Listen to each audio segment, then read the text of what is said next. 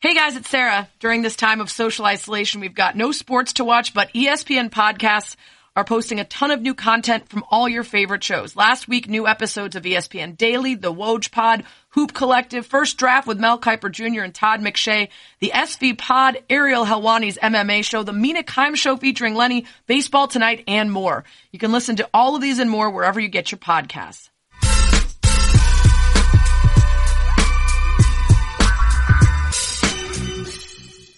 Life today is kind of a lot. It forces us to always be on. But every now and then, it's important to just stop, crack open a mountain cold Coors Light, and chill. So when you choose to turn off, choose the one beer that's made to chill. Coors Light, mountain cold refreshment made to chill. It's brewed with a 3-step cold process, cold lagered, cold filtered, and cold packaged. So it's actually made to chill.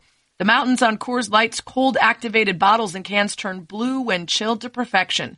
Born in the Rocky Mountains of Colorado in 1978, Coors Light is refreshing, crisp, and only 102 calories. That's why Coors Light is the one to choose when you need a moment of chill. When you want to reset, reach for the beer that's made to chill. You can have Coors Light delivered by going to getcoorslight.com and finding local delivery options near you. Celebrate responsibly. Coors Brewing Company, Golden, Colorado. That's what she said. That's what she said. That's what she said. That's what she said. Well, that's what she said.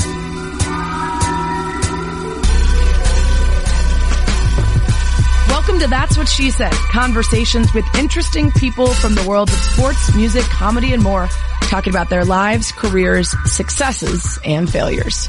My name's Rex Chapman, and right now I'm deathly afraid that everyone I know is going to die from coronavirus. All right, well, honestly, fear is natural. It's an uncertain time for all of us, but I think we just have to hope that our friends and loved ones are following precautions, are listening to shelter-in-place orders, and being safe. And if they're doing everything they can to avoid getting infected and spreading it, then we just have to be patient and wait. We got to wait for the experts to tell us what to do, how we can help. And in the meantime, I would say, Rex, meditation is a great thing to do to calm your anxiety. Getting in workouts at home, keep your body moving, clear your head. Make sure to put down your phone, shut off the news, read a book, clean your house, listen to music, do anything to let your brain take a break from the constant stream of news and information. It's okay. It's actually probably necessary to take your mind off COVID-19 for a little bit and do something that brings you a little joy and peace and stillness. It'll be okay. Just gotta be safe and smart. The commish has spoken. My guest this week is Rex Chapman, former NBA player, viral superstar, and the host of Block or Charge on Adult Swim. He was selected with the 8th overall pick in the 88 NBA draft, became the first player ever signed by the Hornets, had a long, very popular career that involved 2 dunk contest appearances before he retired. After retirement, he got addicted to painkillers. He talked about cleaning himself up and becoming one of the most popular and beloved follows on social media. So we get into that NBA career, why he compares his college experience to Johnny Manziel, the emergency appendectomy that changed his life, how OxyContin felt like a cure but was really a massive problem for him, and why he will struggle to watch the ESPN E60 about his life. Also talked about the guys who help him find his crazy popular Twitter videos and more. I really love this conversation. I think you're going to love it too. Oh, and by the way, before you listen to this interview, I kept saying that Rex Chapman's story was going to be a 30 for 30. That was a brain fart by me. It was an E60 and it just ran. So I'm sure you can find it online. And I think they'll probably be replaying it on ESPN as well, since no sports. So we're probably going to play it a lot. But it was an E60 that Rex Chapman was a part of. That's what she said. Awesome to get to actually talk to Rex Chapman, not in person, obviously, in shelter in place, but at least verbally. I've been following the viral superstar, former NBA player on Twitter for some time, and I think my reaction to seeing him on Twitter was similar to everyone else. Now, Rex Chapman, that's just the same name as that basketball player, but it can't be him. This is a different guy. And then sort of being like, wait a minute, that is the former NBA player, Kentucky superstar. He now does sort of an America's Funniest Home Videos vibe plus dogs bruh on Twitter. Like, how do we get here? And I've been thinking about having him on the pod ever since I started to have the head scratching of how did we go from one to the other. So I'm super excited to talk to you, Rex, but I want to start all the way back at the beginning. Tell me about where you grew up and what kind of kid you were. Great. Thanks for having me, Sarah. This is awesome. I've been a fan of yours for years now. I'm born and raised in Kentucky. I was born in Bowling Green, late 60s. and raised in Owensboro, Kentucky, western part of the state. A terrific place to grow up for playing sports. It's a town of about 60,000 people, which at the time, big for around here, probably the third largest city in the state at the time. And then went to Kentucky, UK from there, and then on into the NBA. That's it. So were you an only child, and did you play a lot of sports, Nope. or were you just focused on basketball? No, I have a younger sister, Jenny. She's about a year and a half younger than I am, grade behind me in school. And no, it was just us two. My father's was a basketball coach for a long time, high school, and then on won a couple of titles with Kentucky Wesleyan College Division II school in Owensboro back in the 80s and 90s. And my mom, she was around all the time, went to all of our sports, all of our stuff. Yes, I played every sport. If it had, if it was competitive and some kind of sport, I was pretty good at it. I could pick it up, no problem. But I played football, I played baseball. I was probably maybe a better football player there for a little while. I really liked football, but I was a late bloomer. And once I got into middle school, the kids were way bigger than I was. I was still, I guess, I was probably 5'7", 5'8", all the way through my freshman year in high school. And then, Wow. Yeah, and right around that time, I stopped playing football and baseball and just was like, okay, I'm just going to play basketball. And my dad was like, well, he's like 6'6", and people thought I was going to grow, but nobody knew. I remember telling him, I think I'm just going to play basketball. He was like, are you sure? So I was like, yeah, I do. I like it. I like it a lot. And of course I was kind of a nut about playing. I was addicted to basketball for sure. But I did. I loved it. I don't know if it was completely healthy for me all the time.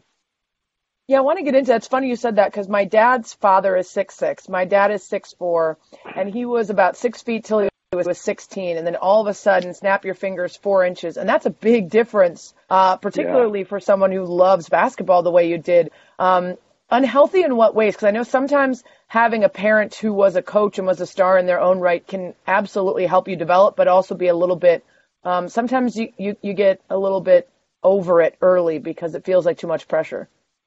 Yeah, I never felt that. I was the other guy. In retrospect, I wanted his approval, but he almost never saw me play.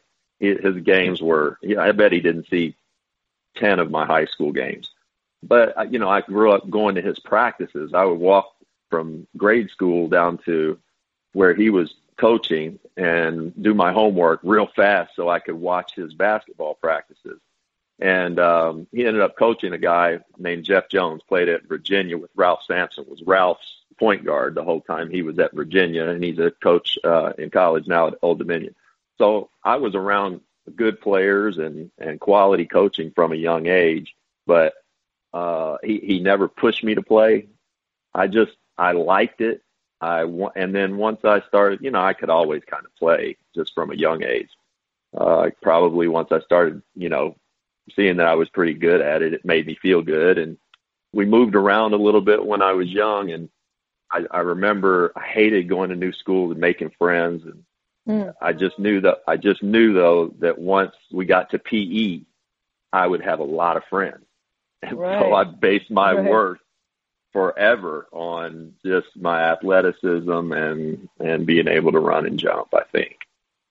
Why would you say that sometimes it was bad for you to be obsessed with basketball? Well, I just think that there was virtually no balance in my life. It was all that, from the time I was young. It was just all consuming. I wanted to play. If I wasn't playing, if I couldn't find people to play with, I was playing on my own. I was riding all over town trying to find a game. It wasn't like now you had guys who work you out. Now you just had to go play, find a gym. So I was obsessed with that. I loved it. And nobody, of course, nobody thought it's bad for him. And it wasn't. It was just that I didn't really have any other balance in my life. That makes sense. Once I became older and got to college and the guys on my team, even the guys my age, 18, they could all get into the bars around town in Lexington. And I didn't drink. I would like to go with them, though, and watch them, be foolish. And, plus, hey, all the girls are in there. I'm a college guy, a college kid. I want to go in where all my other college students are. And the second I would get to the bar, they would say, hey, Rex, if we let you in here, somebody's going to call the cops. We're going to get raided. So I could never get into parties in college, and I'd ended up having a key to our Coliseum, and I'd go back and shoot ball after games, or and I had plenty of fun chasing girls and doing all that kind of stuff. But it wasn't a normal existence. And then I left college, went to Charlotte, and it was kind of the same in that. Yeah. So we'll get to that really quick. Okay. I want to go back to Kentucky, because for those who are either younger and don't remember King Rex, or aren't familiar, you were a big deal at University of Kentucky. You were sort of viral before viral even happened. I'm trying to think of someone modern day. Maybe it's it's Zion Williamson, right? Like, if you're saying you can't go to a bar, Well, I think the one that you could come closest to would be Johnny Manziel. A few years ago, right. That sort of hysteria. Now, the thing was, I was not doing all the stuff he was doing at that age. I just wasn't. But I can only imagine in this day and age, if there were social media, going around, I would have hated it. I'd have hated it. But you were well known enough, and you were popular enough on campus and in the surrounding area of Kentucky. You had the swagger and the game, and it made you sort of famous enough on campus that you literally weren't able to go out to bars because, people knew that's Rex. We know how old he is. We know what year he is. And it wasn't the same for any of your teammates. Very true. And in fact, because I started, I guess, in Kentucky, I became known. No, nobody's famous in Kentucky. We don't put out famous people, but we borrow them for a few years. We borrow them for a year here at UK and send them on, and then they're ours forever. Right. But from the time I was about 15, their word started spreading around. They got a good player down in that part of the state, that type of stuff. So I was known around here, but then, I grew and my athleticism kind of came together, and, made the McDonald's team and was an MVP at 5-star, and, was a really good high school player. Then I got here and to UK, and I think my dad had prepared me in one way extremely well for playing college basketball.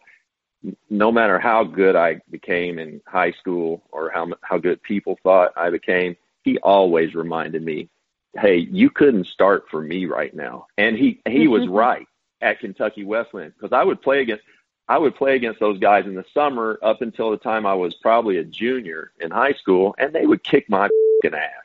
I mean, grown men, they were in college. And I deep down knew it. I knew that everything that any coach was telling me was, hey, you're going to come in here and play and start and all that. I also knew that it was going to be way different when I got there, and that the guys I was going to play against, they were McDonald's All-Americans 4 years older than me. So when I got to school, it was easier than what I thought. The actual playing part of it, the lifting, the class, all of that stuff was awful. I hated it all. Being on campus was a circus for, I was there for 2 years. But the basketball part of it, the actual games part of it, the practice part of it was way easier basketball-wise than what I had anticipated. We played, one of my first games in college, we played against Steve Alford and Indiana, and they won the title that year somehow. He was a senior, I was a freshman, and I'd been watching him play college ball for 3 years. We played him our fifth or sixth game my freshman year at their place. He got, 30, I got 30, and I just remember them talking about him. He was going to be the player of the year. That at that point, I thought, and I've told Steve this, we're friends. I said, but at that point, I thought, maybe I can play in the NBA, because he was being projected as an NBA player. And so, I'm sure he loved to hear that. Beating your ass just made me think, right. I got something here. Well, no, they beat us in overtime. But then, shortly after that, right after that, we played Louisville on national TV a week or two later, and Louisville had won the title the previous year. And Louisville was my dream school growing up, and I almost went there. I committed there and ended up flip-flopping. Anyway, so, but we played Louisville, and you remember back then, if there was a game on Saturday or Sunday, it was, everywhere. And it wasn't just usually a regional game. If it was on CBS, it was on all over the country. Well, this was a CBS game, middle of the afternoon on a Saturday, Kentucky versus Louisville, big game for national audience. And we beat the shit out of them. And I went off, scored a bunch of points, and we blew them out. We beat them by 35 at their place. And so that sort of, that kind of elevated the national view, that I think those couple of games. Yeah. So you become sort of known nationally at Kentucky. You get the name King Rex, but in the meantime, your experience there was pretty lonely. You spent most of your time practicing, shooting, resting, sleeping. And honestly, chasing girls. I mean, when I think back, it was one of those things: sleeping, chasing girls, or playing basketball. That's it. The class I was getting done, but it was not something I was really, and I was fortunate in that regard. I was able to pretty much cruise through most of the basic stuff. There were very few, a couple classes I really had to apply myself in here, but that part of it was not the most difficult. It was just difficult socially. I felt, and I still do. I've always had some social anxiety. I remember being in high school and at the mall with my buddies. We were 15 or 16, and a group of students from an opposing school came up, and a couple girls, and we're all just teenagers. And a couple of the girls came over and they asked me for my autograph. And I thought they were joking around, but I didn't really know, and I didn't even have an autograph. I just signed my name, so I signed my name on it, and I gave it back to them, and they went over back over to their crew, 10, 15 people from Davis County High School, and got back over there, and they get in a little circle and gave them to the boys, and then the boys ripped it up, and they all went, yeah, So that shit was confusing to me. It was funny. I get it. We all laughed. But that part of it was kind of confusing for me. Yeah. So, I was listening to the ESPN Daily interview about the 30 for 30 that just came out about you. And one of the things that was talked about was that you kind of thought that you were just resting and it was natural for an athlete, and maybe some of your social issues made you a little bit less likely to be out and about, but it was really depression sort of disguised as rest, right? Yes, I think so. When you got out of Kentucky, you're in the NBA, you're living out this basketball dream. Did it get better as you were older and traveling around and you weren't kept out of bars and stuff, or did it compound in the NBA? That's a really fantastic question. And the only thing I can say, I didn't really notice it. I didn't really notice any of it until I was late in my career. So 28 or 29. In the summers, I was running from it with, I played horses every day of my life for 25, 30 years. When I say that, I gambled on horses. Middle of December, we had an off day in New York. I would go to Aqueduct dressed in the snow and sit out there for 9 races.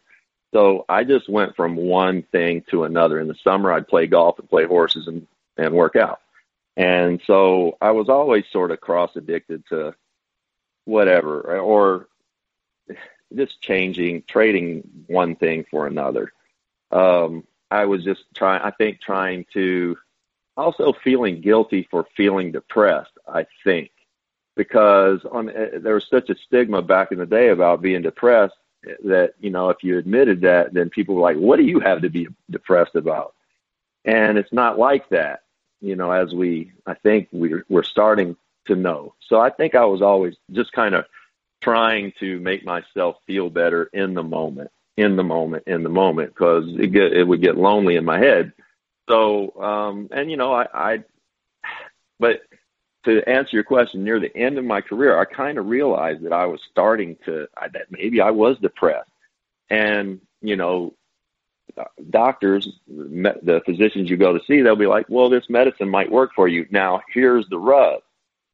That was something I just wasn't willing to do as an athlete. I knew how focused I had to be out there, and I couldn't take anything that was I didn't think I could take anything that was going to take any kind of edge away from me. So I didn't take any sort of medication like that while I was playing professional basketball. Nothing. And fortunately for me, and it's kind of strange, I didn't smoke, I didn't drink, I didn't have any drop of alcohol till I was 22. And when I did, it was like a Midori sour or some bullshit fruity drink. Yeah, slow gin fizz or some shit. Sex on the beach. Yes, exactly. And then I graduated to a Mai Tai or something like that. But sounds like me currently. Just like whatever tastes the best. Yeah. So so I didn't have any of that stuff while I played, and thank goodness. And then thank goodness the whole time later on I started taking the pain medication, I didn't drink either. So, but I just didn't as an athlete. And I know a lot of guys feel this way, because come on, man, there are so many of us playing professional sports. And I know in the NBA now, there's a mental health professional with every team, which is a great start. But there's so many guys that I know that, just are bipolar or, have some sort of personality issue or depression, some kind of mental illness that, I'm sure medication would help. But it's so tough to try to get guys to realize that while they're playing. Yeah. So you didn't take the medicine that they recommended for the depression issues, but late in your career, you suffered, you had to get emergency appendectomy, and that's where the other controlled substances started to become a problem. Yeah. Yeah, they had, so I had probably 7 surgeries my last 4 years of playing, and all orthopedic things, random thumb, wrist, ankle, just random orthopedic stuff. And I'd never taken the pain medicine because I knew I needed to get back out there and play, and I needed to know how my body felt. And I didn't want anything masking that. I didn't want to hurt myself. So I needed to know exactly. So I never took the pain medicine. And then I was going to retire. It was my last year. I was spending more time in the training room than I was playing. It seemed like the fun was kind of gone for the first time. I think it was my first time since I was 15 or 16 that I played a season and never had a dunk. And I was like, oh, this is not as fun as I remember.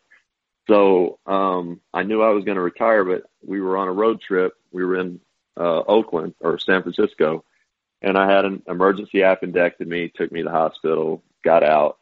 We flew home. There was only like 10 games left in the season, so I was essentially done. That was it. I wasn't going to play anymore.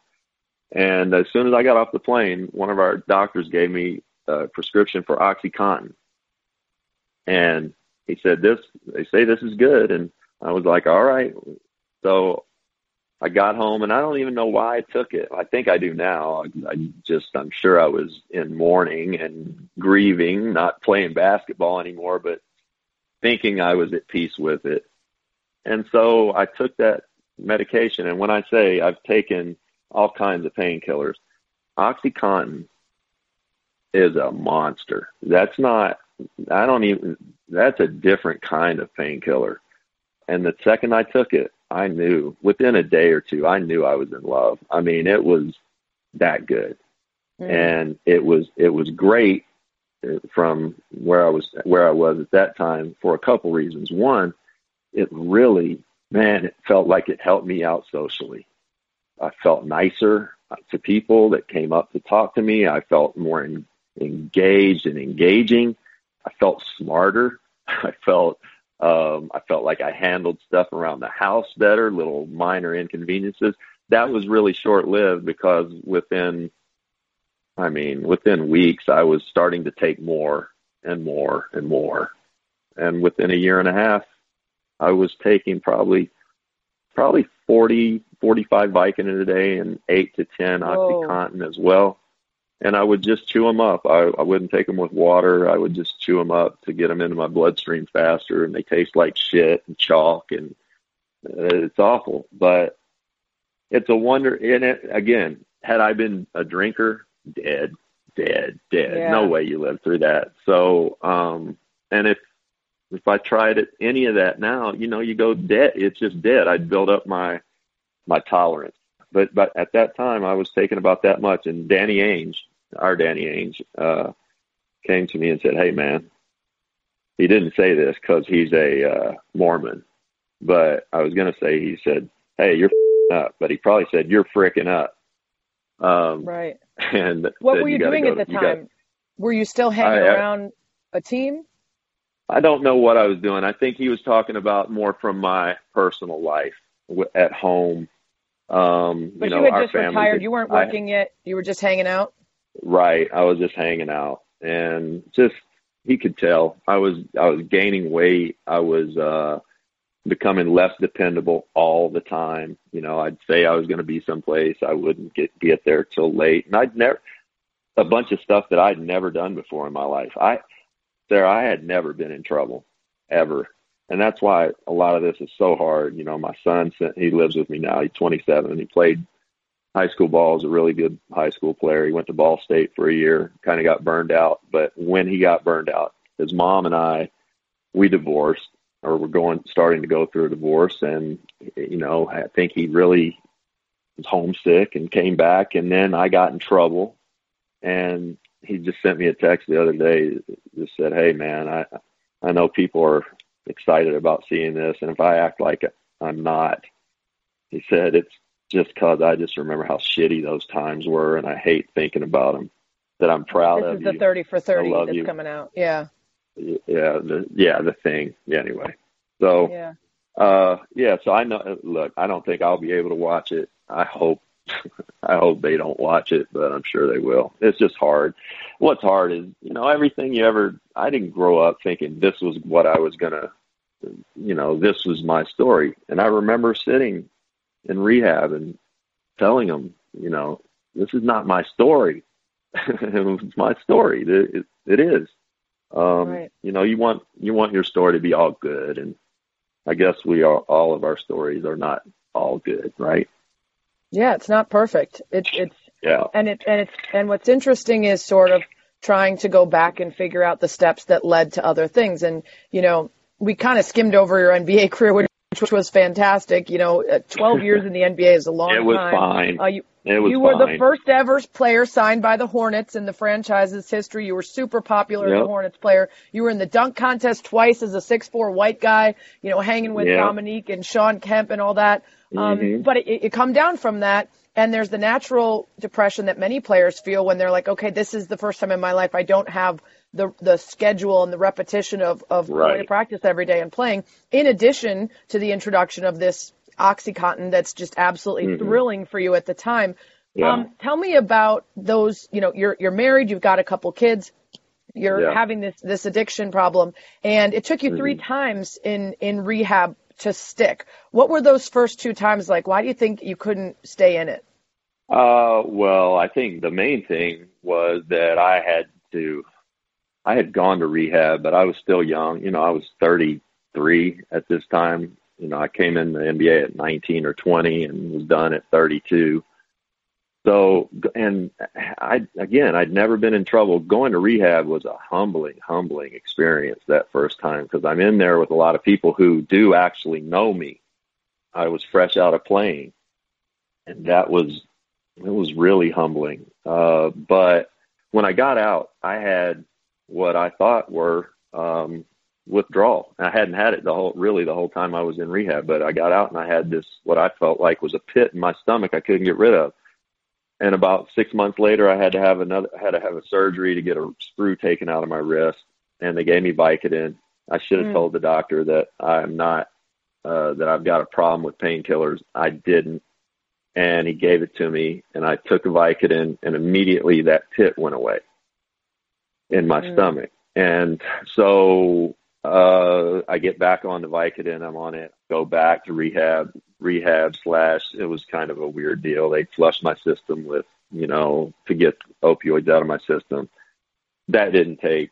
And I'm back on. They put me on something called Suboxone. And so the last time I went in, I always had that pit when I came, just that feeling of withdrawal. And I didn't know, the Suboxone took it away, but the Suboxone I took it for 10 years, and you're not supposed to be on that longer than a few months. It's to withdraw yourself from opioids. And so the last time I went to rehab, I was detoxing. I got out of detox, and immediately they had to send me to the hospital because my stomach was really up. And, pain on the floor in the fetal position type pain. They got me in there. They ran a bunch of tests and came back and said, man, you've got crazy ulcers. Well, we know now opioids cause ulcers. They also mask the pain of ulcers. And all of that time, I had ulcers and was masking it with that pain. And the second they gave me ulcer medication, Sarah, I was like a new person. And I know that's not the way it goes for a lot of people. I've never had anything ever since that feels like what I remember that withdrawal feeling like. So I feel lucky in that regard, very lucky. But yeah, it kind of pisses me off too that a doctor somewhere along the line didn't go, let's check and see if you got ulcers. Yeah. So when was the shoplifting incident? Was that before the final rehab that stuck? Yes. 2014 maybe? 2014. Yes, exactly right. And I read that you don't remember it. You genuinely don't really remember it. I'll tell you the truth. I don't. It's all real foggy. But I tell you what I do remember. I remember when I'd been in a cell all day. I got a story for you in a second. Remind me to tell you. But I'd been in a cell all day, and then finally they take me where two detectives were, and I really didn't know. I didn't know what I was doing there. I kept asking them, and I was kind of that out of it. But I tell you what I did know. The second they said, "Hey, have you ever been to the Apple store in, the location?" And I said, "Lawyer." Uh-oh, I did something. I'm going to stop talking now, is where you were at in that. That's exactly right. But I thought, anyway, yeah. But it did. It kind of sobered me up. So the story I was going to tell you was that, and I've never shared this, actually, and I hadn't really thought of it in some time, but they were running a promo for that show that they're airing tonight or at some point. And it showed, I've never watched the footage, and I'm probably not going to be able to watch that thing tonight, but I've not watched the footage of the surveillance footage of that thing. But I did catch on a little preview that they showed, it showed me being arrested and handcuffs. And first of all, handcuffs adds 50 pounds. We all know that, right? And here's the other thing that I saw. I'd been in a cell all day, and there's a guy, the first cell they put me in, there's a guy jerking off in the corner completely naked. Oh, no. All right? And then they take me and him. We're in a paddy wagon, and we go downtown. They take us downtown. I get off. They book me. I'm in the jail cell by myself, and there's a little bullshit mirror in there. And I looked at myself, and I'd just the news was out there. I'd just been on the news. And I looked at myself in the mirror, and I've been a Nike guy my whole life, or most of it, and I'm wearing a shirt that says basketball never stops. And it was not funny to me in that moment. It wasn't. But goddamn, that's pretty funny. Yeah, of all things. Now, yeah, it's really yeah. funny. So something that you mentioned was you don't remember it, but it kind of like the combination of all of that, and then obviously getting the right diagnosis on the ulcers and everything else, it sort of comes together for you to say, okay, this is now the time that I need to get it all together. What did it look like cleaning yourself up and then figuring out what you wanted to do next? Yeah, that last time I really took my mental health seriously. What was I going to do? I was lost, completely lost. And so I had to kind of apply myself. Thank goodness, a therapist at the Brook where I went. Her name's Kim Peabody. She's a UK University of Kentucky grad. And man, I love that lady. She worked with me from the time I was there to this day. I still call and talk to her about anything and everything. If I've got some issue, because life is not easy for anyone.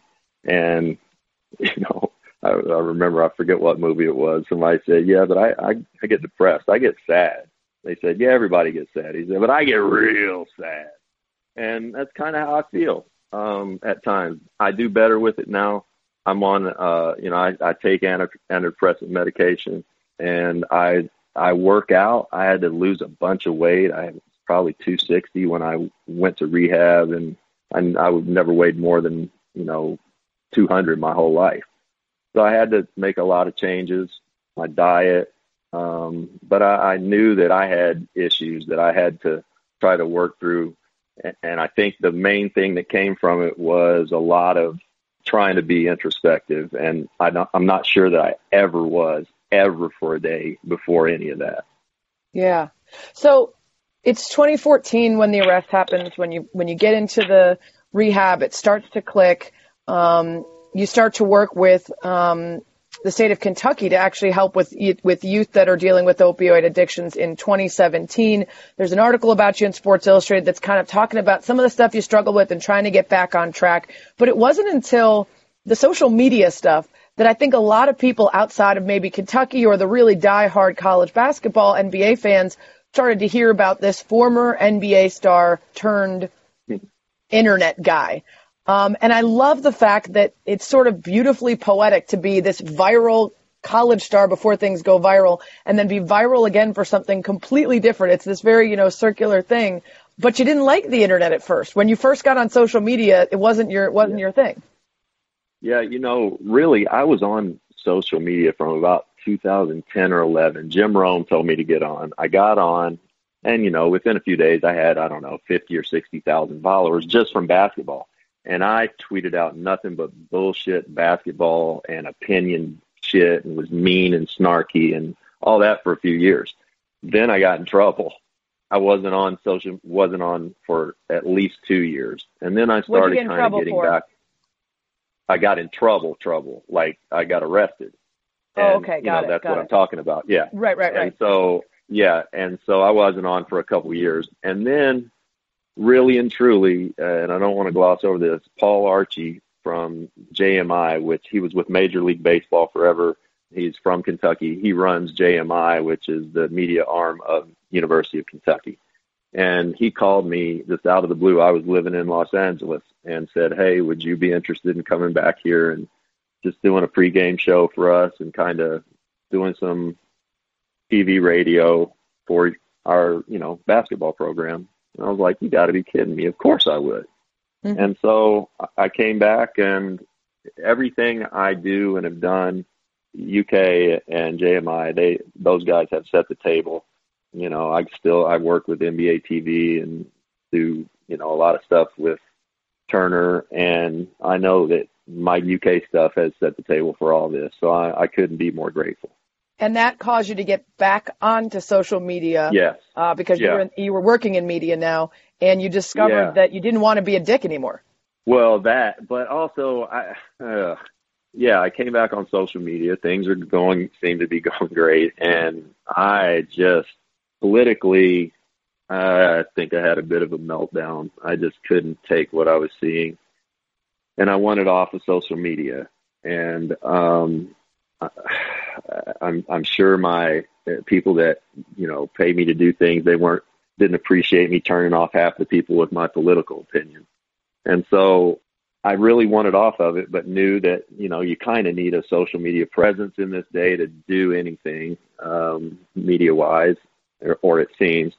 And so honest to goodness, I just stumbled on that stupid video of the dolphin and hitting the guy in the chest and thought to myself, that's a charge. That's a charge.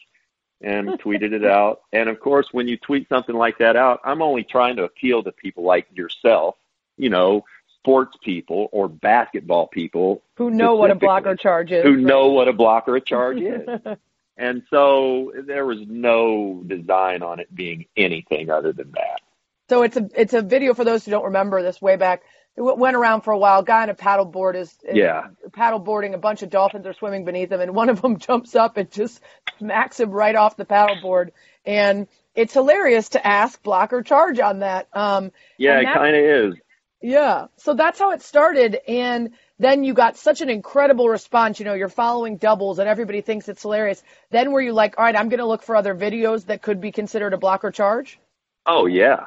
Yeah. I thought, well, all right, I'll put one out every few days and see how that goes. And then people started liking it. And then really you hit a point, or I did, where, oh man, it's just gore. It's gore light. At one point, right. Some of yours I can't watch.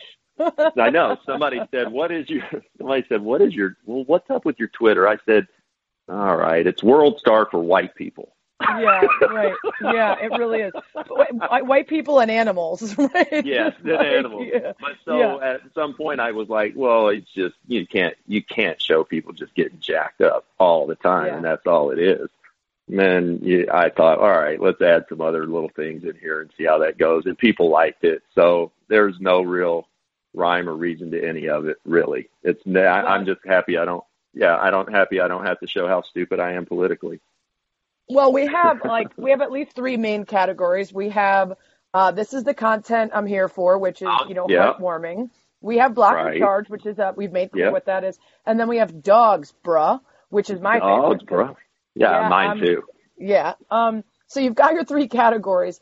And I'm curious because when we were setting up this interview, you said you are not tech savvy. This is not your wheelhouse. So how does someone who's not tech savvy become the guy who shares all the videos online? You know what it is? Honest to goodness, it's just and I've always been this way. Whatever, if it's something that I like, and something I will apply myself toward, I can usually figure it out. And for whatever reason, I figured out Twitter. Everything other than that, I have no idea. Like you were saying, well, just download this, and somebody asked me that today. Well, and I know it's a little bit of a weird world right now. We're all kind of living remotely. But, yeah, I am the least tech-savvy person. I'm not mechanical in any I'll break something trying to fix it. I play basketball. That's it. I wasn't very good at anything else. Well, you are a good video curator. Now, how often are you having stuff sent to you now? Because it feels like probably at this point you don't even have to go looking. I'm sure people are just tagging you in things left and right.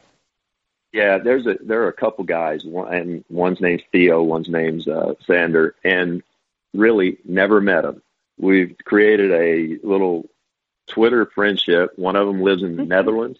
One of them lives in London, and they're great guys. And for whatever reason, it's like they read my mind with the stuff that I like, or that my followers on that silly Twitter channel like. So they do a lot of the heavy lifting at this point. Other than that, I do try to find, and I try not to use them solely, but there's so many good accounts out there that I find stuff, and I'll, DM someone and be like, hey, can I use this? And they'll be like, sure, share it, man. It'll get way more, exposure. So it's fun. And it's just fun. That's all. I'm curious because there's a guy who made a name for himself, sort of aggregating content, posting videos and jokes and stuff, and he went by the name The Fat Jew. And he ended up getting a lot of backlash because people said, why don't you just credit the original video owner, or why are you pretending this is yours? Do you get backlash for that, or do people care if you post a video and you don't say where you got it? No. Occasionally, I guess you might get somebody, but for the most part, I try to clear it with them ahead of time, or we will share each other's retweets, Right. kind of that kind of thing. We'll trade off. So no, I try to stay away from that as much as possible. And most of the stuff that I show that's really heartwarming stuff is stuff from people that they want that stuff out there. So. For sure. No, I really haven't, and I hope I'm always quick to let everyone know, guys, this is not my content. This is all people just sharing on social media. Yeah. So you've got Block or Charge shirts for sale. You've got the kind of 30-minute show on Adult Swim that collects some of the best content that you find. And you're also doing something now in light of the coronavirus pandemic where you're partnering your foundation with the Bluegrass Community Foundation in Kentucky. So your foundation helps young people with opioid issues. What is this partnership that you're doing? Oh, you're such a pro. Thank you, Sarah, for mentioning all of that. A couple years ago, a buddy of mine who I grew up with, again, my childhood buddy that I do the Block or Charge show with, we were sitting and we said, let's start a foundation, probably help a lot of people. So we started that up. I started doing, quite a bit of speaking here and there around Kentucky and at really different places around the country the last few years, just on opioids. And just last week, we were sitting, even less than a week ago, he and I were sitting together, and I said, hey, man, watching the news, of course, and realizing how crazy what we have going on with the coronavirus is, I said, hey, I bet if we could partner with someone around here, the Opioid Foundation, with someone in Lexington, another nonprofit, we could probably do some good and raise some relief money for, people who are gonna need it. And David knows everyone. He called a buddy of his who I also know, and that's what this guy does, is nonprofit stuff. So he partnered us with Bluegrass Community Foundation. They've been in business for over 50 years. They have national relationships.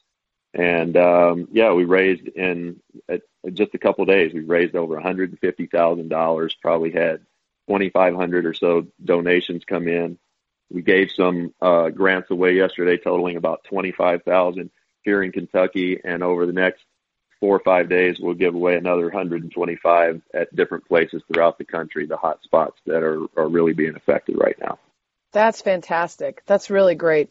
When you think about the sort of joy that you bring people with your Twitter account, as silly as that sounds, but it's true, and how much you now traffic in sort of either funny or happy things, does it surprise you that, like you said before, you looked around at one point and said, this isn't my story. Are you looking around now and saying that this fits me more, or is it still just another incarnation of you that you're surprised about? Yeah, I try not to think about it too much. And I'm probably just so narcissistic that I'm just so into myself. I don't think about much of any of it, honest to goodness. And so if I try to think too deep about any of that, I get really weirded out, because every day still people come up to me and I'll be walking, like right now, I'm doing a lot of walking outside, and people will come up or they'll stop across the street and want to say something. I'll take my headphone out and I really will forget. I'll think, oh, I don't know this person. I should know who they are. And they'll say something like, sure liked watching you play. And so I get tricked every single day. I get tricked into I forget. I just forget that people will recognize me like that. That you're a famous basketball player who, has famous star, big star. Transitioned into something else that people are loving. Yeah, it's kind of like the Jerk, rags to riches to rags. What was it? Yeah. You have better rhythm, though. I trust that you have better rhythm than the Jerk. very, slightly better. Just slightly. Before we let you go, you have to do the one thing that everybody does and nobody expects. Didn't expect a kind of Spanish Inquisition. Nobody expects the Spanish Inquisition. It's the Spanish Inquisition. Question number 1. What's your desert island album? You can only have one. Prince, Controversy. Ooh, nice. Number 2, what habit or quality do you think has most contributed to your success? Wow. Quality would be being nice to people, which comes from my mom. That's a good one. Number 3, what would you consider your biggest failure? My marriage. Number 4, fair? have you ever been in a fist fight? Yes. Are you usually administering or taking the punches? I've had my share of both. Number 5, if you could switch lives with anyone for a day, who would it be? Prince? Not today, because that would, wouldn't. But you know what I'm saying. Yes. For sure. Number 6. Also, that's why I wear the number 3. Oh, I wear really? Prince because cool. he wore the number 3. Yeah, hey, that's there awesome. you go. Number 6, what's the most embarrassed you've ever been? I go right. I'm sure they're probably being arrested, but I go right to a high school game where we're playing our arch rival. Big game. Stands are packed, and referee handed me the ball to throw it inbounds, and I dribbled right in with it to half court before anybody realized what was going on. I didn't throw it inbounds. I did the Eric Bledsoe thing. Yeah. It is embarrassing, although it still happens in the NBA where dudes just start walking with it and then they're like, "Oh, I forgot to dribble." So you're not alone. You haven't. No, you're thinking about that timeout where you're whatever you're running. And the next play. You just right. That's funny. Number 7, what's the thing about yourself you'd most like to improve? I want to be more patient. I'm impatient. That's a good one. Number 8, if you could be commissioner of life for a day, what one rule would you enforce that all of society would have to adhere to? Absolutely no more handshaking. Yes, that's right. Yes. Just finger guns, I would say, would be a good replacement for a while. I think finger guns, or you just give the coronavirus head nod, which is a little, what's up, I love you, you love me, everything's good. Yeah, we're either going with finger guns or the sup. Only things right, or the sup. That's right. Number 9, what's the most scared you've ever been? Being in jail and not knowing what the rest of my life was going to hold. Yeah, that's a good one. And then finally, what 3 words would you hope that people would use to describe you? Kind, competitive, and improving. Oh, the perfect one. And finally, the bonus question, who should I have on this podcast? Who's someone that you think is funny or interesting or cool that I should talk to? I know a couple people, but I'm going to give you the big name first. Do they have to be sports people? No, could be anybody. James Marsden. Okay. Yeah, that'd be a good one. There you go.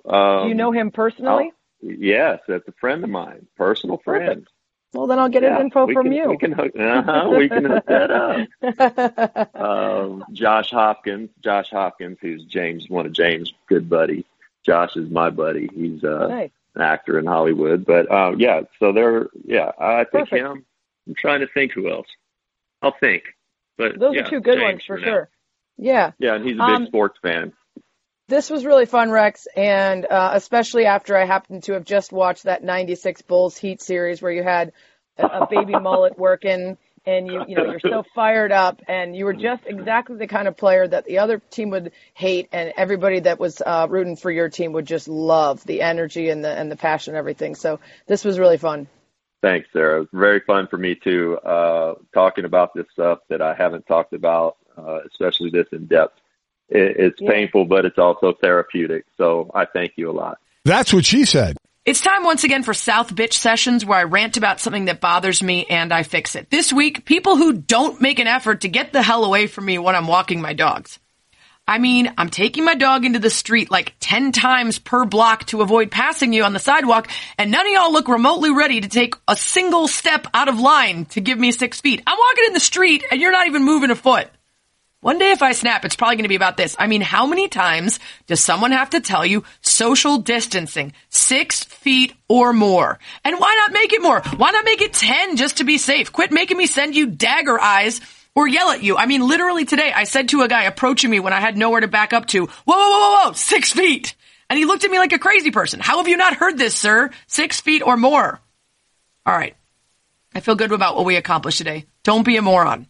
It's not that hard to stay 6 feet away, and it's so necessary. You want to stay home 23 hours a day and still get sick because you couldn't keep at least 6 feet away for the 1 hour that you went outside? Don't be a fool. There. I fixed it.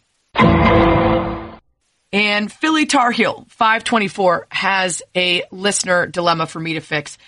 He says people who stay on their phones having a conversation while they're at a register at a store. Might be a she, actually. Philly Tar Heel 524. I'm not sure.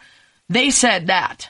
And I have to admit, I've been guilty once or twice, but only because I had to run an errand while on a conference call. I had no choice. My day was so packed. And I always apologize, and I always feel terrible about it. But yeah, absolutely should not happen. You should not carry on a phone conversation while you're checking out at a store. It's super disrespectful to the people working. And I think, so many times these days we get so caught up in our phones and we've kind of lost the ability to interact with other people with courtesy and kindness and respect.